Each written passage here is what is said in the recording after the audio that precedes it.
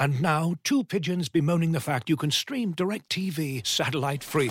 Hey, Frank, a little birdie told me you don't need a satellite dish to get DirecTV. What's little birdie? Was it Jimmy the Sparrow? It's a figure of speech. Point is, you can stream DirecTV over the internet now. Oh, sure. Next you're going to tell me those big birds are made of metal and filled with people, right? You mean airplanes? Stream DirecTV without a satellite dish. Visit DirecTV.com. High-speed internet service required. Terms and restrictions apply. Go, man. Tear it up, dude.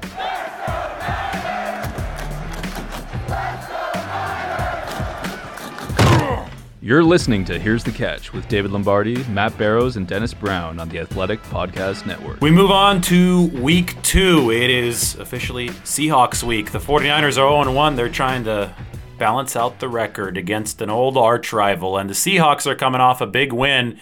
It's a win that I'm not so sure that they should have had, but the Broncos, boy, that was a wild one on Monday night. They settled for a 64-yard field goal with timeout still in the bag and Russell Wilson as their quarterback. So, Matt, it was funny to me because for so many years we've been talking about Russell Wilson Houdini act and the Seahawks finding ways to win in very Seattle-like ways, like when they get outgained by 200 yards. And, well, that's exactly what happened in this game, except that Russell Wilson wasn't their quarterback. Russell Wilson was the quarterback of the other team. So the 49ers had hoped that the Seahawks magic left with Russell Wilson, went to Denver with Russell Wilson, but it turns out that it didn't. It's still in Seattle, and now the 49ers have to beat a team that's not as talented as them, but definitely has some belief after week 1. Yeah, and that was sort of the point that Seattle really wanted to make. I mean, it was a big dispute between Russell Wilson and Seattle, the Seahawks, and who made those great Seattle teams great.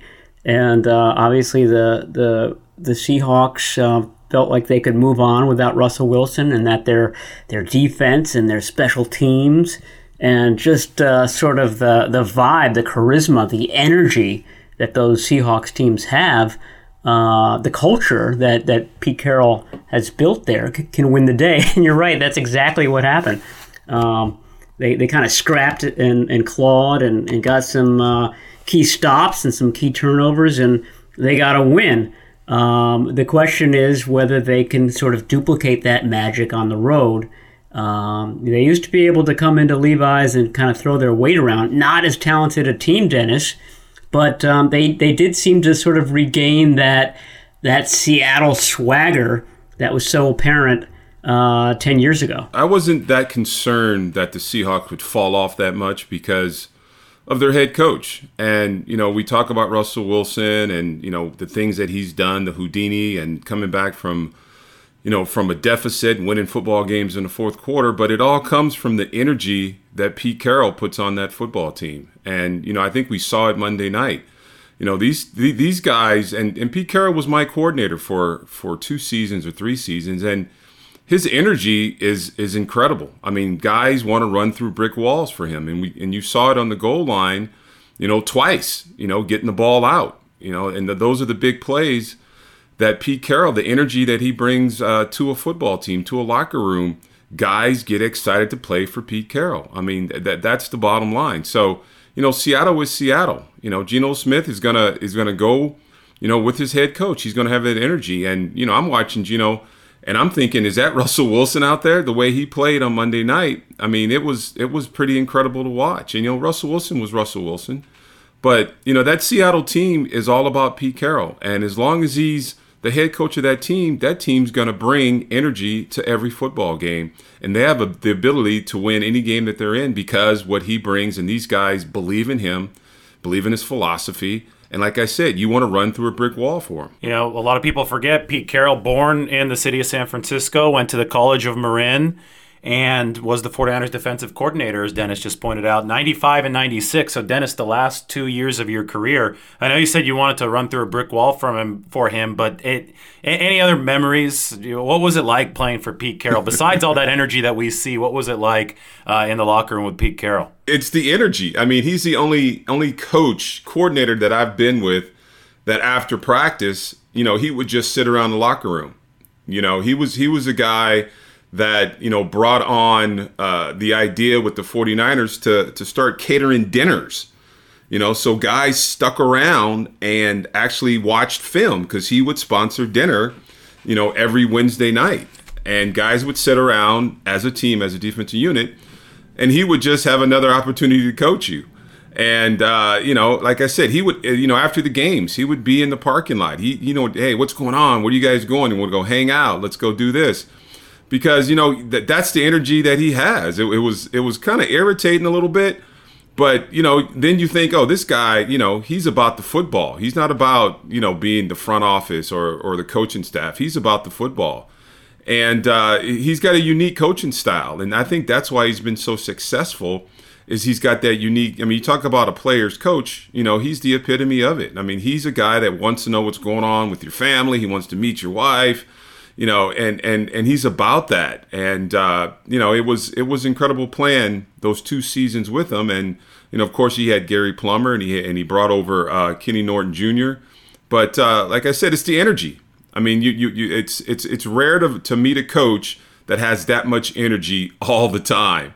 And I don't know if he was an athlete or not, but he's going 100 miles an hour all the time. Do you guys know who Pete was high school classmates with at Redwood High School in Larkspur? No. Not a football player. Famous. He's passed away, unfortunately. Robin Williams. Really? I wonder if he ever talked about that with you guys. I guess you'd know, Dennis. But Pete's been all over the place, and obviously later took over USC for the decade and had the amazing run there. They were the top college football team in the country for a long stretch, and then obviously won the Super Bowl with the Seahawks. But Matt, you've covered Pete Carroll teams, not actually covered them, but covered the 49ers playing those Pete Carroll teams. You were on the 49ers beat before me, but those 2012 to 2014 teams, especially for the Seahawks that Pete had going there, those were something else. I know the Seahawks are coming down here this time, but especially when you went up there, right, you could feel that energy, and he's been able to keep it churning. Shanahan now is like the 4th or 5th longest tenured coach in the NFL. It's crazy. And then you look at Pete Carroll, he's been there forever, and he's still doing it up in Seattle. Yeah, he turned 71, and I remember just kind of the pregame stuff last year, 70-year-old guy, and he's winging the football around the field. He's warming up. Just what Dennis said. He's sort of got this boyish quality about him, and everybody makes fun of the gum chewing and this, that, and the other. But it's clear. Dennis is right.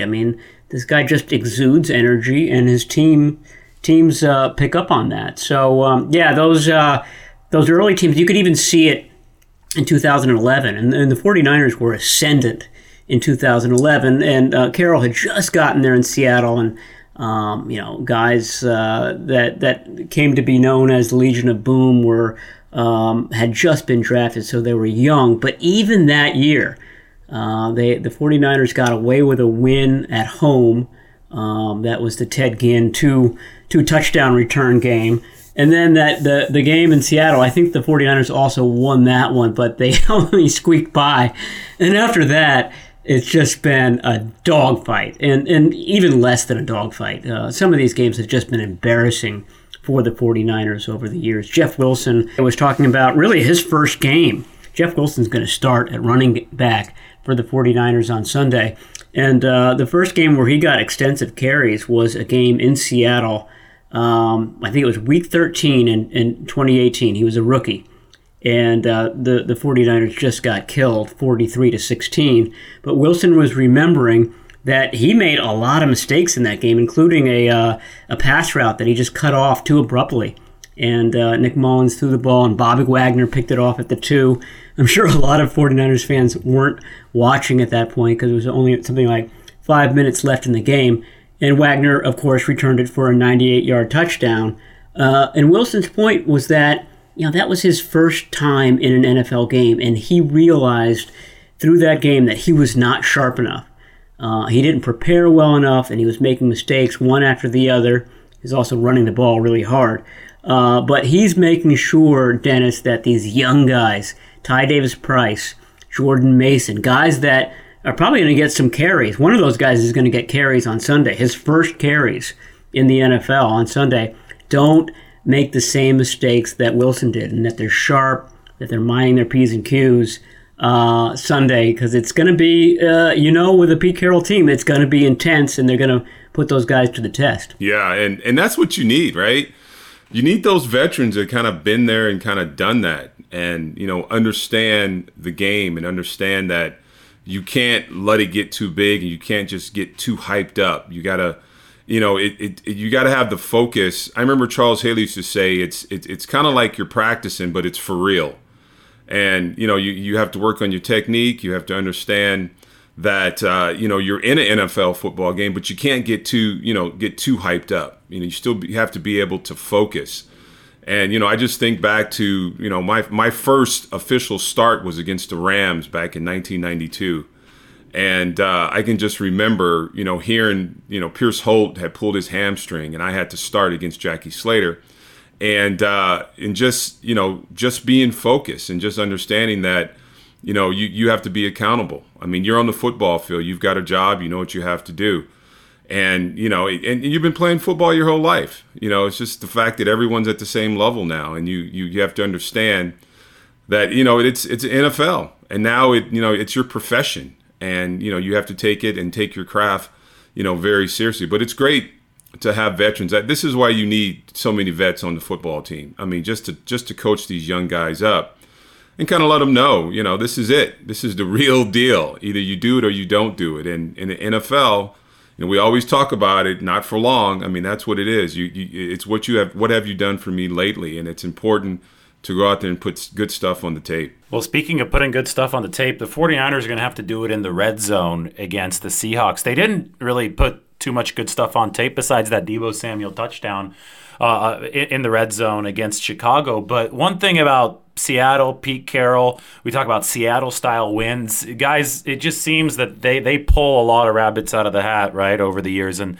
the one on Monday was another example. They were outgained by almost 200 yards by the Denver Broncos, yet somehow, some way, they win the football game 17-16. And they actually made NFL history, the Seahawks did. They forced fumbles at the 1 yard line on consecutive possessions. That's never happened, and they recovered the fumbles as well. So Denver must be kicking themselves right now, not just because of the terrible 64-yard field goal decision, but because of the fumbles at the goal line. And stuff like that has been a hallmark of Seattle defenses. They consistently are at or near the top of the NFL in red zone defense. Last year, they didn't have a great defense, but they ranked number 3 in red zone touchdown percentage allowed. And then obviously, the red zone touchdown percentage allowed was really good against Denver. So it's carried over into this 2022 season. And this is just, Matt, as we're talking about the 49ers struggling to put as many points up on the board as they should have put up on the board given the yardage they accumulated against the Bears. So this is going to be a big test for the 49ers. I expect them to move the ball, I don't want to say with ease, but I expect them to move the ball again in this game. But I think it's going to come down to whether or not they can actually convert all that ball movement into actual points on the scoreboard, and that's something that Seattle is good at stopping. Yeah, that's a great point, because that can be so demoralizing when you're whipping up on a team like the 49ers were doing to the Bears, and you look up and you're only up 10-0, and a couple of freak plays happen, and all of a sudden you're down. And you're right, that's exactly how Seattle can and probably wants to win. And they're good at doing it. I mean, just look at the game in Seattle last year, where right off the bat, kickoff, and the 49ers were down. There was I guess it technically wasn't a fake punt. It was counted as a run, but they faked the punt and scored a touchdown there. They can do it a lot of ways, and that's a good segue to bring up the fact, Dennis, that the 49ers have a brand new special teams. In fact, they've got the 49ers' former special teams coordinator in Brian Schneider, and I thought that unit was looking really good. Not a lot of opportunities in the rain in Seattle, but I think that this is going to be a more aggressive special teams, and I wonder whether Schneider is going to sort of bring it out this week against his former squad. Well, for sure, he knows the weaknesses and he knows how to exploit and what to attack. But the one thing, about the 49ers is, you got to be more disciplined, and especially against a Pete Carroll football team. I mean, he preaches discipline, the little things, the details.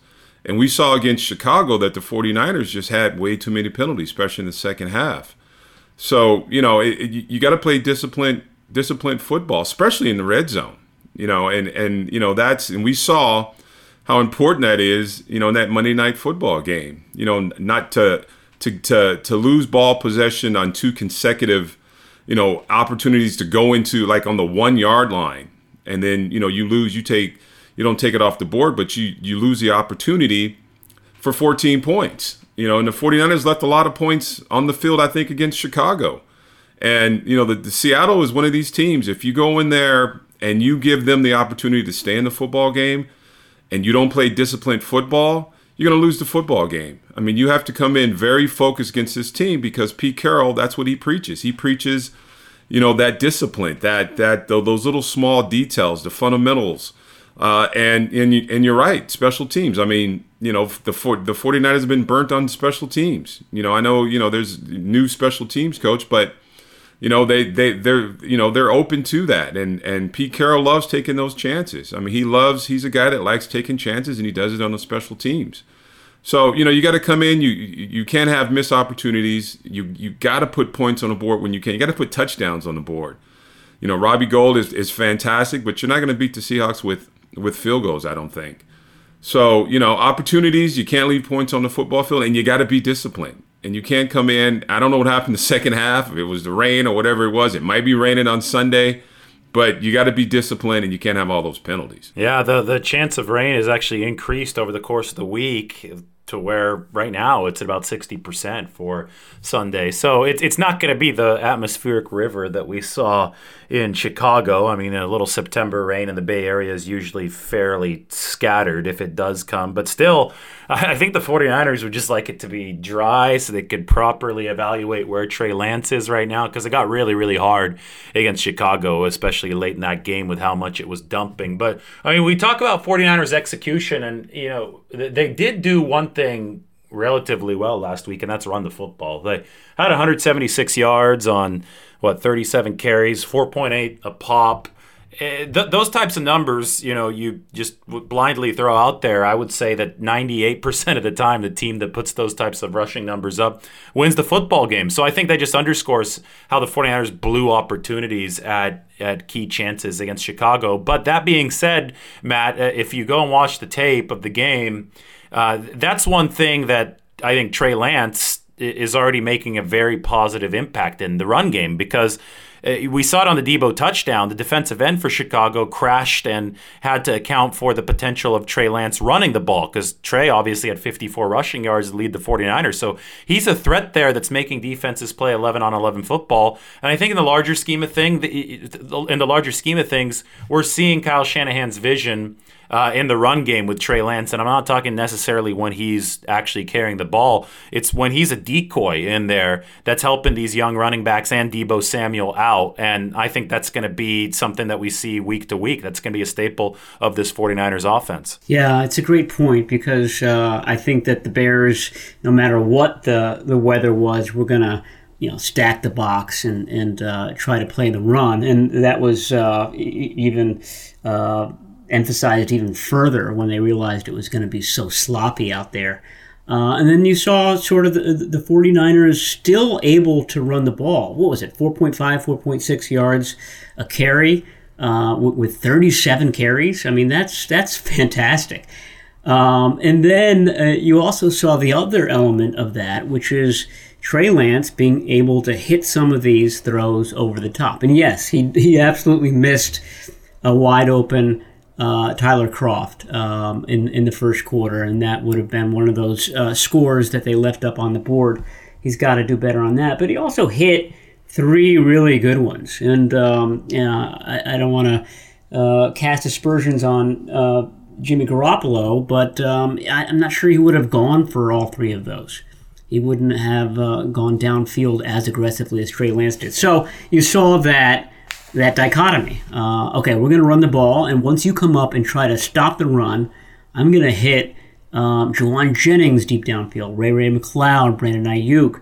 Danny Gray wasn't in uniform for that game, but he will be soon, and that's going to be just a fantastic option for the 49ers. And The other part of that is that, I just mentioned Bobby Wagner a little earlier, Dennis. No Bobby Wagner anymore on this Seahawks defense. I mean, he's been maybe the biggest scourge out of all of those Seattle defenders over the years. Just a guy that always seems to have a big game against the 49ers.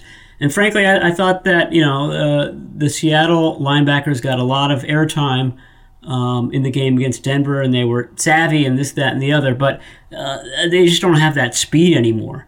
I think that that's something that a 49ers offense, one that has George Kittle, we should add, and that's up in the air. But even without him, I think that's something that the 49ers can exploit. Looking for an assist with your credit card, but can't get a hold of anyone? Luckily, with 24/7 U.S.-based live customer service from Discover, everyone has the option to talk to a real person anytime, day or night. Yep, you heard that right. You can talk to a real human in customer service at any time. Sounds like a real game changer if you ask us. Make the right call and get the service you deserve with Discover. Limitations apply. See terms at discover.com/creditcard. And now, two pigeons bemoaning the fact you can stream DirecTV satellite-free. You see this? A family watching baseball on DirecTV with no satellite dish in sight. Let's heckle them. You call that changing the channel? Choke up on the remote, buddy. I hope getting all these games on DirecTV makes up for your mother not pre-chewing your sunflower seeds. DirecTV has the most MLB games. Visit DirecTV.com. Claim based on total games offered on national and regional sports networks with choice package or higher. Availability of RSNs varies by zip code and package. High-speed internet service required. Terms and restrictions apply. When I think about Trey Lance, my biggest thing about Trey Lance is now how does he come back after that first game? And, there's been mixed stuff about him, things said about him. Good, he's still developing, all these things. I'm interested to see how he comes back in game 2. See where his confidence level is. See if he's, if he's a guy that can kind of take it, constructive, criticism, and then go out and play a football game. This is what I'm interested in. I mean, I want to see more adversity, him facing more adversity in the preseason, going back in the field maybe after a turnover or something, just kind of see how he reacts. So, that's what I'm going to be focusing on. Just see how he comes back. He's got, his running game's not going to be what he had against Chicago. Jeff Wilson Jr. is a good player. I like him a lot. But he doesn't have what Elijah Mitchell has, that downhill, that speed to get outside and to find these holes and put a foot in the ground and run downhill. So he's not going to have the same running game. He's still got Debo. He's got Brandon Ayuk. I don't know if George Kittle's going to play with his growing. But I'm interested to see, what's going to happen with him and his confidence level. And, if he's going to have more confidence in his arm. I mean, you talk about those 3 throws. I need more than 3 throws from him. I need him to run the offense, and I need him, big plays, splash plays. He's got some speed. It's going to be interesting to see kind of how he comes back from game 1 to game 2. And, I don't know how long we can talk about his development. It may be an entire football season, but I'm hoping that he can exploit, like you said, those linebackers. They're not as fast, they're not as aggressive as Bobby Wagner. If he can exploit that middle of the football field, but he's got to see the entire football field, and he's got to be able to exploit that. But it's going to be interesting to see just kind of how he comes from game 1 to game 2. You said Jimmy Garoppolo. I didn't think we were going to talk about Jimmy, but someone said it already. Sorry. Well, I mean, that's still, to me, at practice, it's like this. It's weird. It feels like a time warp when I just see, especially the way they're running these practices. For efficiency's sake, they had Brock Purdy back there with the running backs, and then during the throwing warm-up portion of practice, it was only Lance and Garoppolo, and they weren't taking turns. They were going at the same time, so they're mirroring each other as they're throwing. It's an efficiency thing, the timing of practice, and so you just see both Trey and Jimmy there, and just after all that we went through this off season, it's just surreal because we had gotten used to seeing Jimmy working out on the side field, not with the 49ers. Now he's there with Trey Lance. But anyway, I digress. Back to Trey Lance and the development, Matt. I think that it's just so important to realize, how precise of a calculation, I think, that the 49ers are making here. And it's one that could come back to burn them for sure. But, Tim Kawakami wrote about this in The Athletic the other day. It's a good piece, but I thought that he worded it well. If there were a game today or a game on Sunday, Jimmy Garoppolo might, I think very arguably, be the more efficient quarterback, be the better chance for the 49ers to win that particular game. But the 49ers are playing a sort of long game with this, and they're hoping, when we talk about the development of Trey Lance, that he learns quickly enough and he gets comfortable quickly enough that by the end of this season, he is the better option than Jimmy Garoppolo when you consider the mobility and when you consider the fact that he should improve the accuracy and his comfort within a couple months. And if that does come to fruition, the 49ers feel that they'll be a better complete football team, more ready to challenge for a Super Bowl by the time that the playoffs roll around. Now, obviously, it's a massive risk, right? Because if you drop games in the short term, too many of them because of Trey Lance. I'm not saying that last Sunday was because of him, but if that does happen, if you don't win as many as you can because of the quarterback situation now, because you're trying to develop a guy on the fly, then you can really hurt yourself in the long run. But as Tim wrote, the 49ers have made hundreds of smaller calculations, and they feel that this is the way to go. And that's what we're seeing develop right in front of our eyes. Yeah, there's definitely a long game, short game sort of balancing act going on here. And the thought was that, okay, while we're waiting for this development to occur, we've got this really fantastic defense. We've got a really good and diverse running game, and we've got an improved special teams. And I think that's what was so vexing for the 49ers in this Week 1 opener, is that all those three things were working really well. They were great, in fact. They were just dominating the Seahawks in all three of those phases.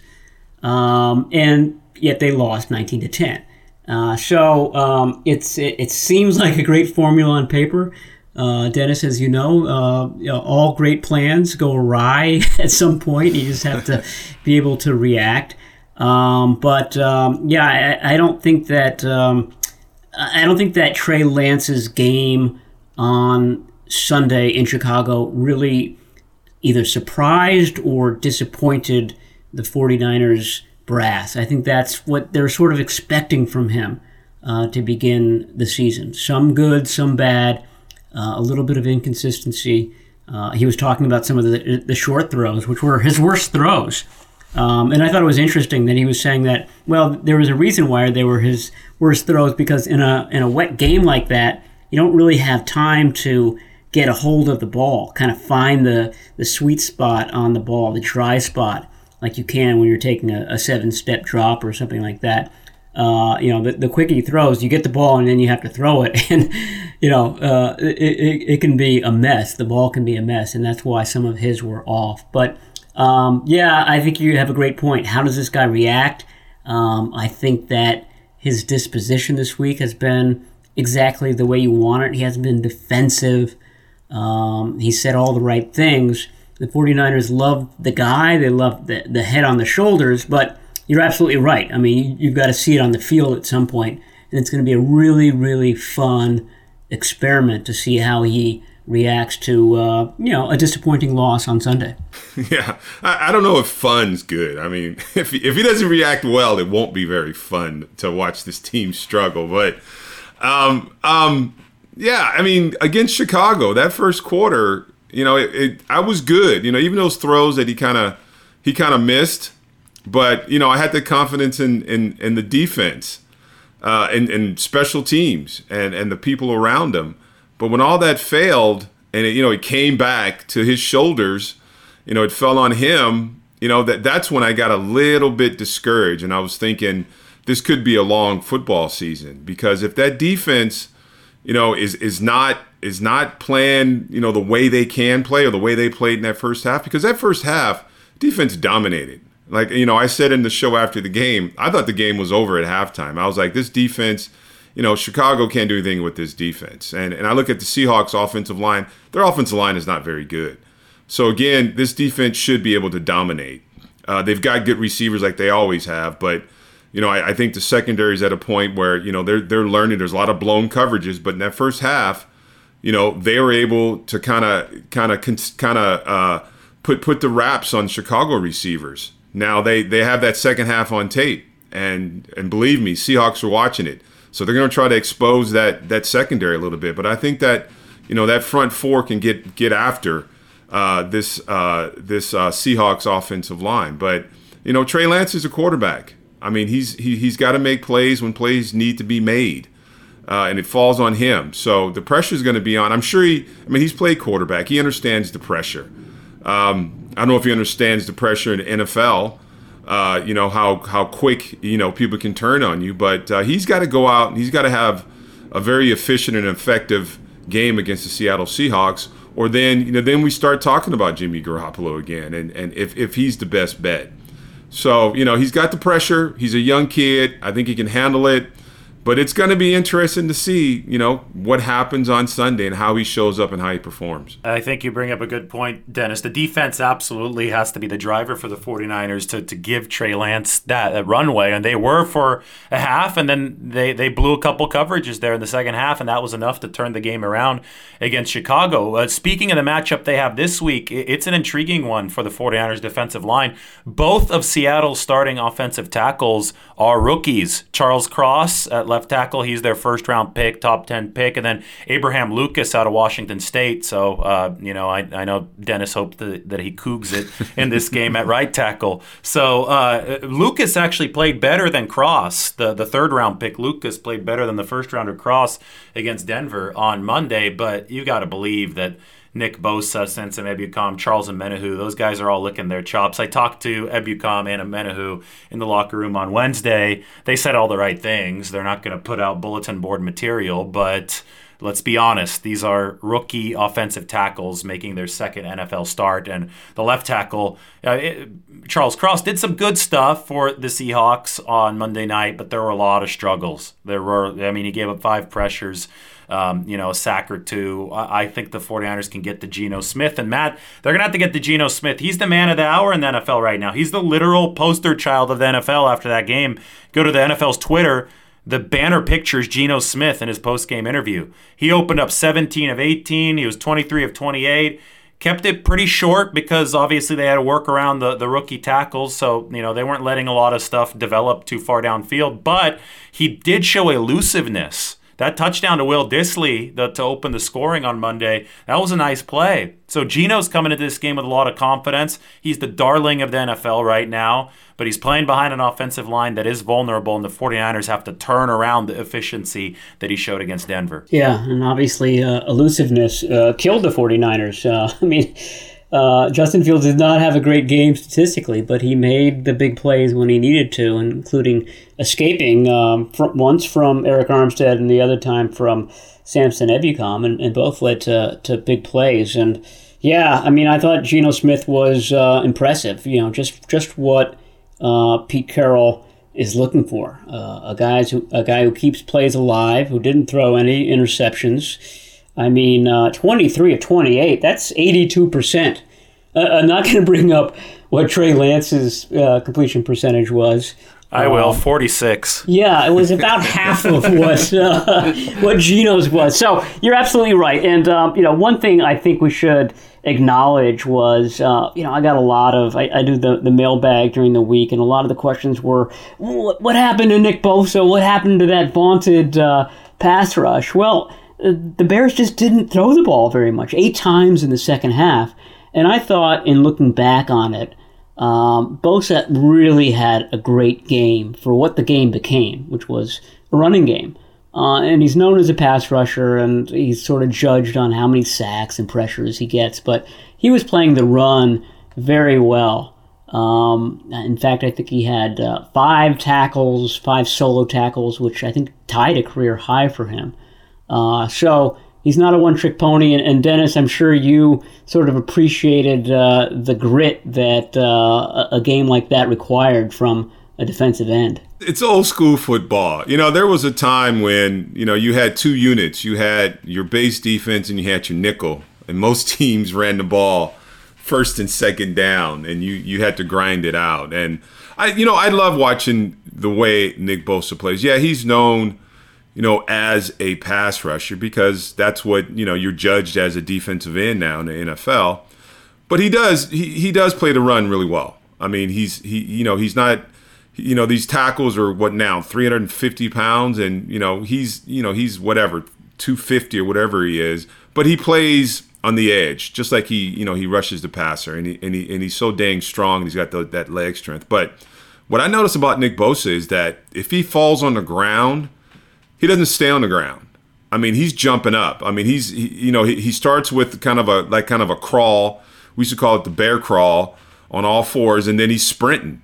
And and that's huge, for a defensive lineman, not staying on the ground. That's what you're taught. Don't stay on the ground. If you fall on the ground, jump up and find the ball. And I can just remember I think it was a screenplay. Chicago ran a screenplay actually to his side, to the right side. He slipped in the rain, and then he jumped up and he made the tackle. So he's a guy. His effort is always 120%, and he's going fast. But he plays the run really well. I mean, he's known for his pass rush, but he's a fantastic player when it comes to defending the run. You don't see many balls getting outside of him. You don't see him losing contain because he's got the fundamentals down. He knows what his job is to contain, turn everything inside, and then he finds the ball. I mean, he runs across the field, he runs down the field. So, his effort level's really high, and that's that whole defensive line. Eric Armstead's the same way. You'll see him on screens, running the ball carrier down from behind. Javon Kinlaw's got a way to go on it, but those are the fundamentals of being a good defensive lineman in the NFL, is not staying on the ground and finding the ball and making tackles down the field. Well, let's talk about another very important matchup or two. And, you guys already alluded to the 49ers secondary. We talked about some of the blown coverages. Well, the secondary obviously wants to tighten those up, but the matchups this week between the 49ers cornerbacks and their nickelback against Seattle's receivers are much, much more intriguing than they were last week. In fact, I would go out and say that the 49ers corners weren't challenged last week. But the fact that the game was played in a monsoon helped, but the Bears just personnel-wise are not strong at receiver. Let's be honest. Dante Pettis is on that team, and it's not like Dante Pettis was working to get open in that game. He was just standing all alone on that 51-yard touchdown. So I didn't think that Charvarius Ward was really pushed against the Chicago Bears, and I don't really remember Emmanuel Mosley really pushed downfield in that game either. So things are going to change in this game. In fact, it's DK Metcalf on the other side. So DK against Charvarius Ward.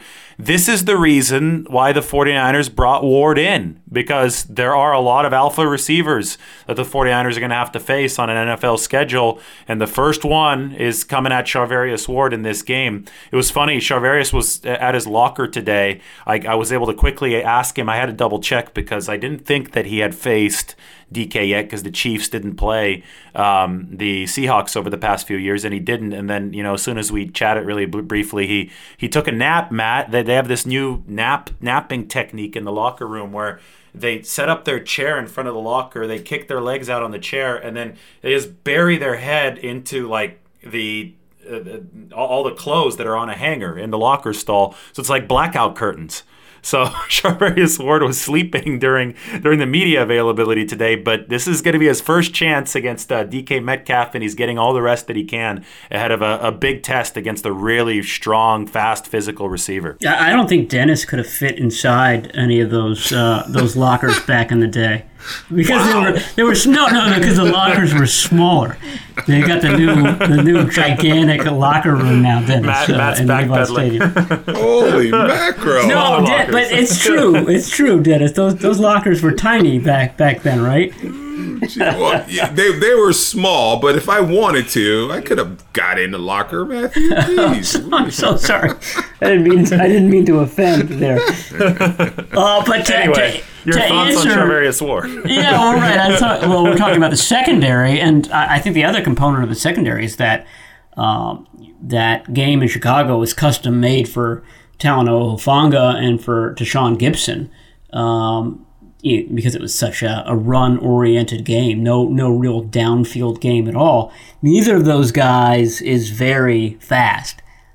So they're both really strong safeties. And that kind of makes me wonder, what's it going to be like on a faster surface against guys like DK Metcalf and Tyler Lockett that can move. So that's going to be an element that's entirely different than the game against the Bears, and it'll put those two guys to the test. Can Hufanga's instincts make up for his lack of foot speed? I think that's going to be sort of a year-long question for him, and came through with flying colors on Sunday. It'll be a different challenge against Seattle. Yeah, and like I said, that Chicago tape is, I'm sure it's being ran back and back and back to in the receiver room, coordinator room in Seattle. I mean, Jimmy Ward's not back there. Your quarterback's not in the secondary. And I think in the second half, they're really exposed because there's a lot of busted coverages.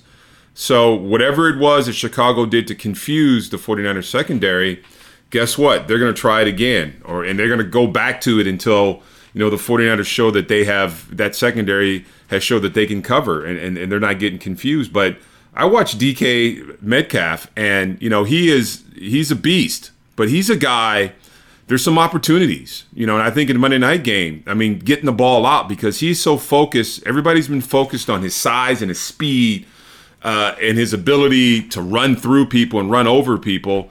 I think he's kind of caught up in it. So it's an opportunity. If you gang tackle him, he's so focused on running over people and staying up, you can strip the ball out. You can make some plays on him. But that secondary will be tested. Tyler Lockett, he's been a 49er killer for years. He's a guy that, it's all about the big plays. And Geno Smith, he's got the confidence now.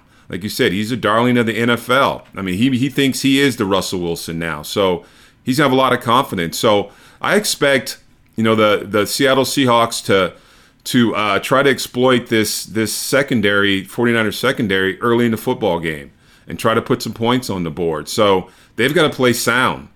They got to be out their assignments. They have to be on their assignments because they're going to get tested early, and those corners will get tested early. And we didn't see Marquise Goodwin. I don't know if I saw him make any plays, but he's a speed guy. He can get behind the defense. So they got to be aware, and they can't have any blown coverages, or they can put some points on the board real fast. And we saw, in the second half against Chicago, how quickly that can happen. Yeah, the NFL really hates the 49ers. They set it up for the Dante Pettis revenge game, followed by the Marquise Goodwin revenge game. He could get both in back-to-back weeks. But good point, though, on DK Metcalf. When you talked about him, getting stripped, I remember back to that phenomenal play that Jaquiski Tart made in 2019. Remember that when Metcalf was about to cross the goal line? That was crazy. That was a great game. Yeah. 49ers lost that one in overtime. That was the backup kicker game, right? Chase McLaughlin made one to force overtime and then had a chance to win it and kicked it into the tunnel. So along the lines of special teams, Mike Sando was tweeting back and forth with me. He works for us at The Athletic. He's great with all the numbers.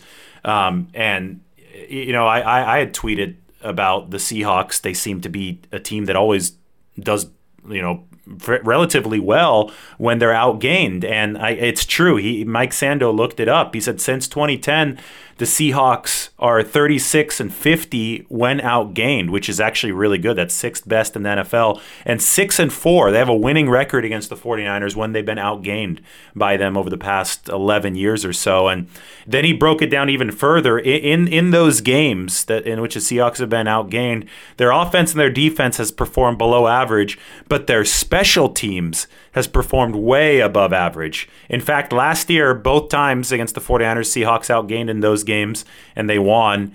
The Seahawks picked up 25 expected points on special teams. And Mike says, this is his quote, the Seahawks would have lost both times against the 49ers last year had they just been average on special teams. But they picked up over 3 touchdowns worth of points on special teams. So good for the 49ers, Matt, that Brian Schneider is now their special teams coordinator, because it seems to be that they've subtracted him from Seattle's equation, right? He used to be the guy that was their coordinator for all those years, and now the 49ers have a coordinator who has proven to have made a difference in the past in these types of games. And the 49ers need to hope that they win that special teams battle because Seattle has burned them with it so many times in the past. Yeah, I think that's something that the 49ers are counting on this season and probably counting on in these Seattle matchups.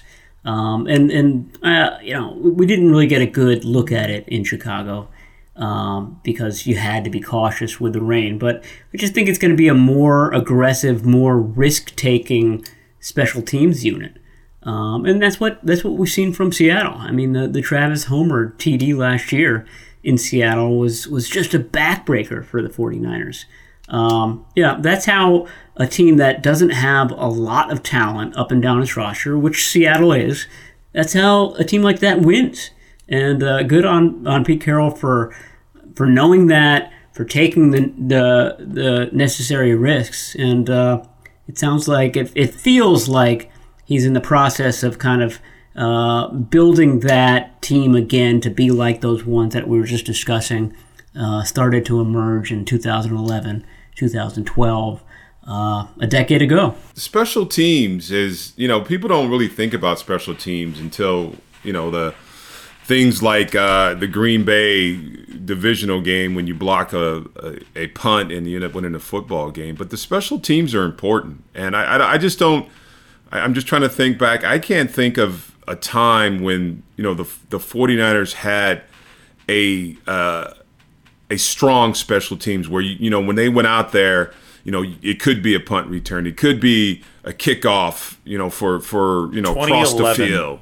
It was 2011. That was it, yeah. Ironically, Kyle Williams fumbled in all those times in the championship game. It was so ironic because they were so good up until then, right? It was like the inverse of this past year when they were terrible, but then they won that Green Bay game on special teams. To be able to flip the field like on a punt or a kickoff, across the 50-yard line, that is huge. That is just huge, and just haven't seen it. And Rob, like I said, Robbie Gould, he's the star of the special teams, and he's the kicker. So it's special teams is that. It's a special team, and it's got to be a group of guys that go out and just make plays and just hustle and make plays. And it's been a while. So I'm looking forward to, hopefully some explosive plays, on special teams this season. All right, guys, prediction time as we wrap this up. No predictions. Okay. Did we not do predictions? We did them a little bit. I'm tough on predictions because I don't know. It's just tough for me to do predictions. But let's do it. All right. Are you sure? You can abstain if you want to. Let's do it. All right, we're going to do it. I think the 49ers are going to win, move to 1-1. I think they'll put up 24. I think they win this 24-13. Yeah, I was going to go 26-17. I sort of like the fact that, Seattle coming on off a short week, that was an emotional win, even for Seattle, and I realize that they live on emotion. But I'm not sure that all of the players there, a lot of them are new, are sort of used to that yet, and sometimes when you have a rousing victory like that, you're a little flat for the next week. So I'm thinking that might happen to the Seahawks, and whereas the 49ers really are kind of gunning to get on the winning side. So what did I say? 26-17 49ers. Yeah, short week, but you got to remember, we talked about him. Head coach is Pete Carroll. That's right. These guys up. Right. And I really think that, Pete Carroll loves coming to Levi's. He loves coming home. I think he'll have his guys fired up. I think he likes beating up on the 49ers a little bit because he's a hometown type kind of guy. But I think the defense shows up. I think, these tackles, they get beat up a lot. I don't think Geno Smith comes out and plays the game he did against Monday night. I think the secondary gets it together.